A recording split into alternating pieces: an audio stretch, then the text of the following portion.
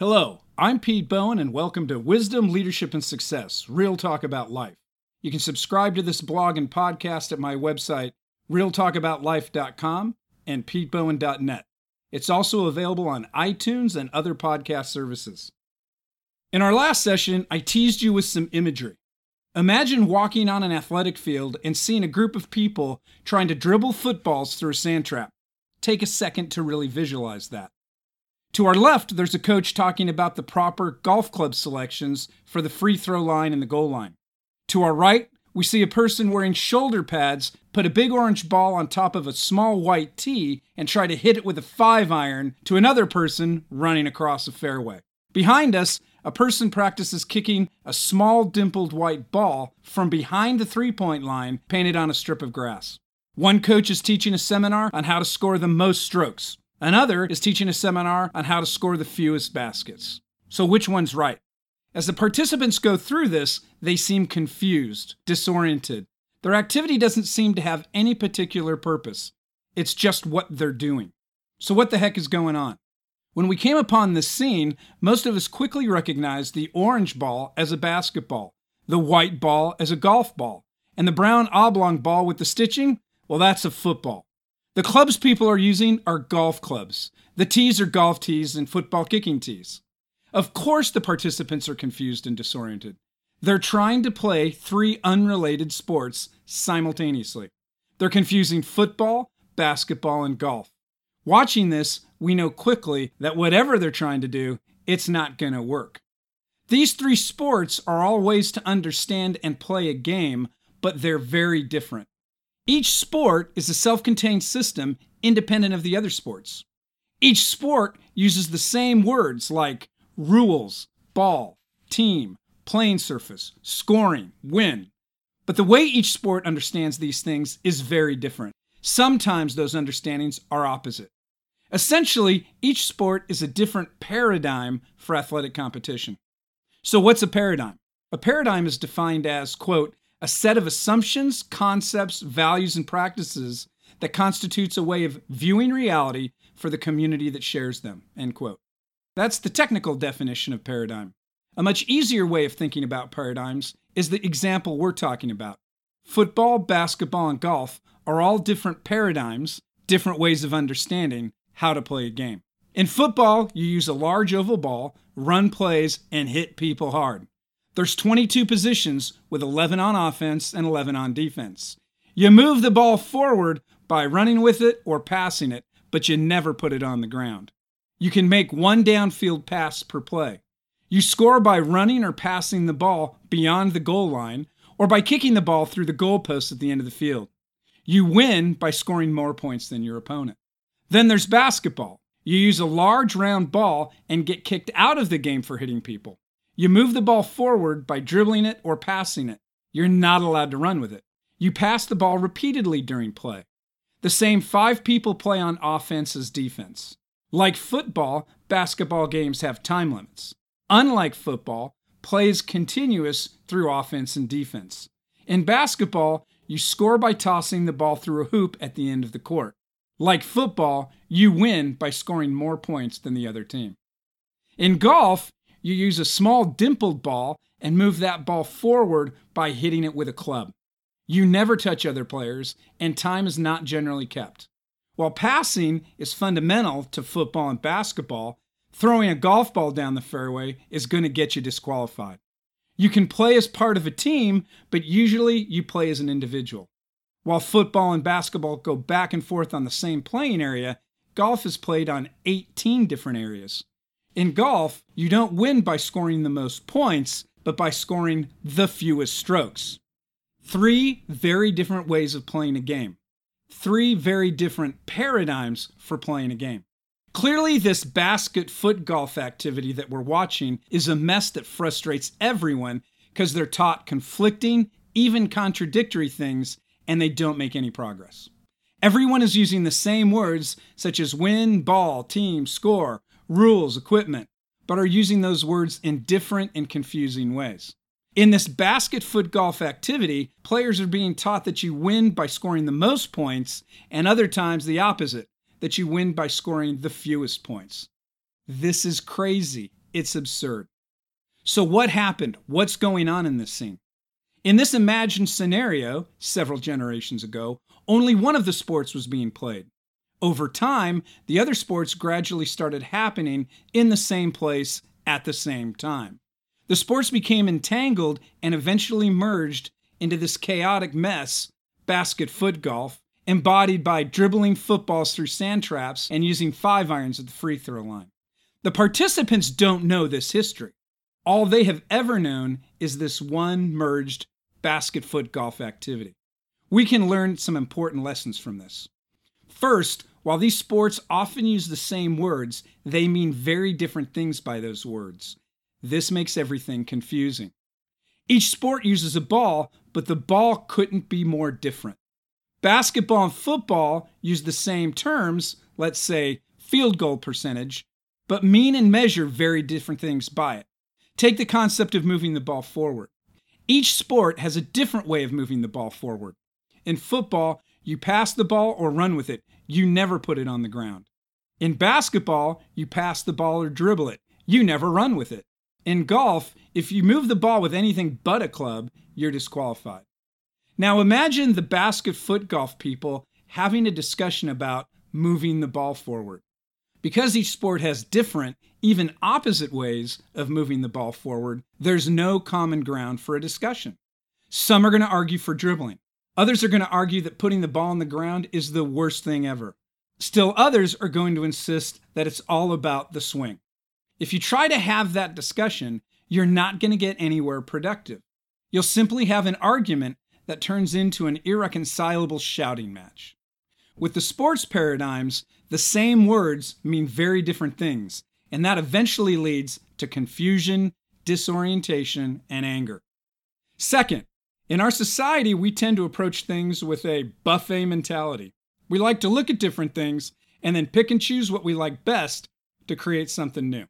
So why not treat the sports paradigms like a buffet, where we pick and choose what we like most from each sport and then combine them into something new and better? Unfortunately, that buffet approach with these sports will inevitably end in failure. The sports are self-contained. You can't mix and match. You can't try to maximize your score, like basketball and football, while at the same time trying to minimize your score, like golf. The concepts contradict each other. It can't work. That's how we got in the basket foot golf mess to begin with. Think of it another way. Imagine an electric motor, a gasoline motor, and a jet engine. The electric motor uses the interaction between the motor's magnetic field and electric current in a wire winding to rotate a shaft providing power. The gas engine sparks a fuel-air mixture in a piston that moves the piston up and down to crank a drive shaft, providing power. And the jet engine ignites a fuel-air mixture, creating tremendous pressure that's directed out of a nozzle to provide power. All three of these are engines. All of them provide power. All of them are designed using fundamentally different approaches. If you try a buffet approach to engines, mixing and matching the parts from the different engines, you don't get a more powerful engine, you just get something that doesn't work at all. The same is true about the sports paradigms in life.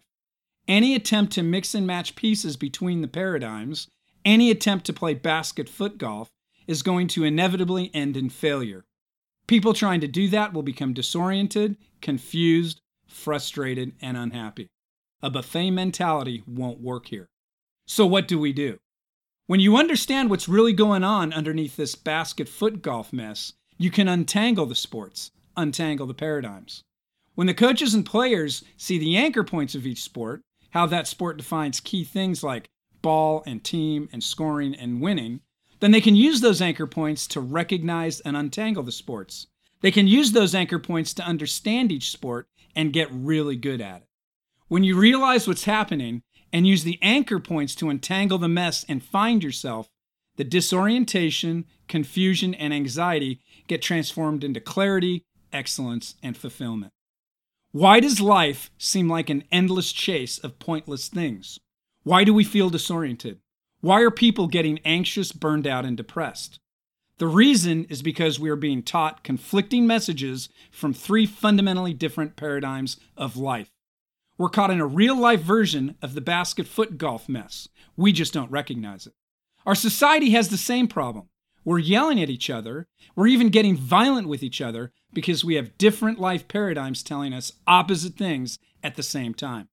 One paradigm says there's objective truth versus another paradigm that says there's no objective truth, only personal truth. One paradigm says that there's moral facts, like it's a fact that killing a person for fun is wrong. The other paradigm says that there are no moral facts, just moral opinions. Everything's in the eye of the beholder. Who are you to judge? One paradigm defines racism as discrimination by race or ethnicity, while the other paradigm defines racism primarily in terms of having power or not. We're being bombarded with messages that tell us that life is about scoring the most points and simultaneously that life is about scoring the fewest points. And it's confusing and disorienting. And where are the anchor points? And my life is flying by while I'm just trying to figure it out and raise a family and do the right thing in the middle of the storm called life. So no wonder that in the midst of more wealth and education and technology and prosperity ever in world history, people are getting more anxious and depressed, and our kids are killing themselves. On a low-level mission back in 1988, a bad compass took us off course. It happened slowly. Things seemed right at first, but over time, my map and the terrain we flew over matched less and less. We knew that things weren't right, but we weren't conscious that we were lost. The divergence was slow and insidious. It almost got us killed flying through a tank gunnery range. We didn't realize that we were lost until we popped off the low-level route and climbed above it all. Air traffic control helped us find our anchor points. We got back on course and we landed safely. That's how we're going to find ourselves, as individuals and as a nation, lost in the midst of this crazy, disorienting mess we call life. We're going to climb above it all. We're going to find our anchor points and untangle this mess. Then we're going to get back on course to safety. We'll start by learning about the wisdom paradigm of life that is the foundation of most all the world's great philosophies and religions. At least, that's until the religious wars in Europe in the 1500s and 1600s. The warfare and killing and suffering of that time were so great that people tried to create a whole new understanding of life, which is the modern paradigm. The modern paradigm made some modifications that changed the course of Western society. At first, things didn't seem too different, but over time, we got more and more off course, and the differences between where we were and where we thought we should be got too big to ignore. In the decades around 1900, it became increasingly clear to some that the modern paradigm had broken down as a way to understand life. These philosophers, educators, and others took what they thought were the lessons of the breakdown of the modern paradigm and over time developed a new postmodern paradigm. The postmodern paradigm began to gain influence in academia in the 1920s, the years after World War I. People studied the breakdown of modern thinking in the context of a truly terrible and modern First World War. It seemed like modern thinking had led to the horrors of the modern war. People in their 20s were studying postmodern thinking in the 1920s. Over time, these postmodern thinkers gained increasing influence in academia until, in their 50s and 60s, they took over the department chairs and leadership of the colleges in the 1950s and 60s. No surprise then that we had a lot of turmoil in our colleges and our nation in the 1960s. The rise of postmodern thinking did not go unopposed. Great teachers like Tolkien and C.S. Lewis wrote books like Lord of the Rings, The Chronicles of Narnia, and The Abolition of Man to counter postmodern thinking. Today, postmodern thinking dominates Western academia, and several generations of students taught from a postmodern perspective are in our society, and their anxiety, depression, and suicide rates are climbing.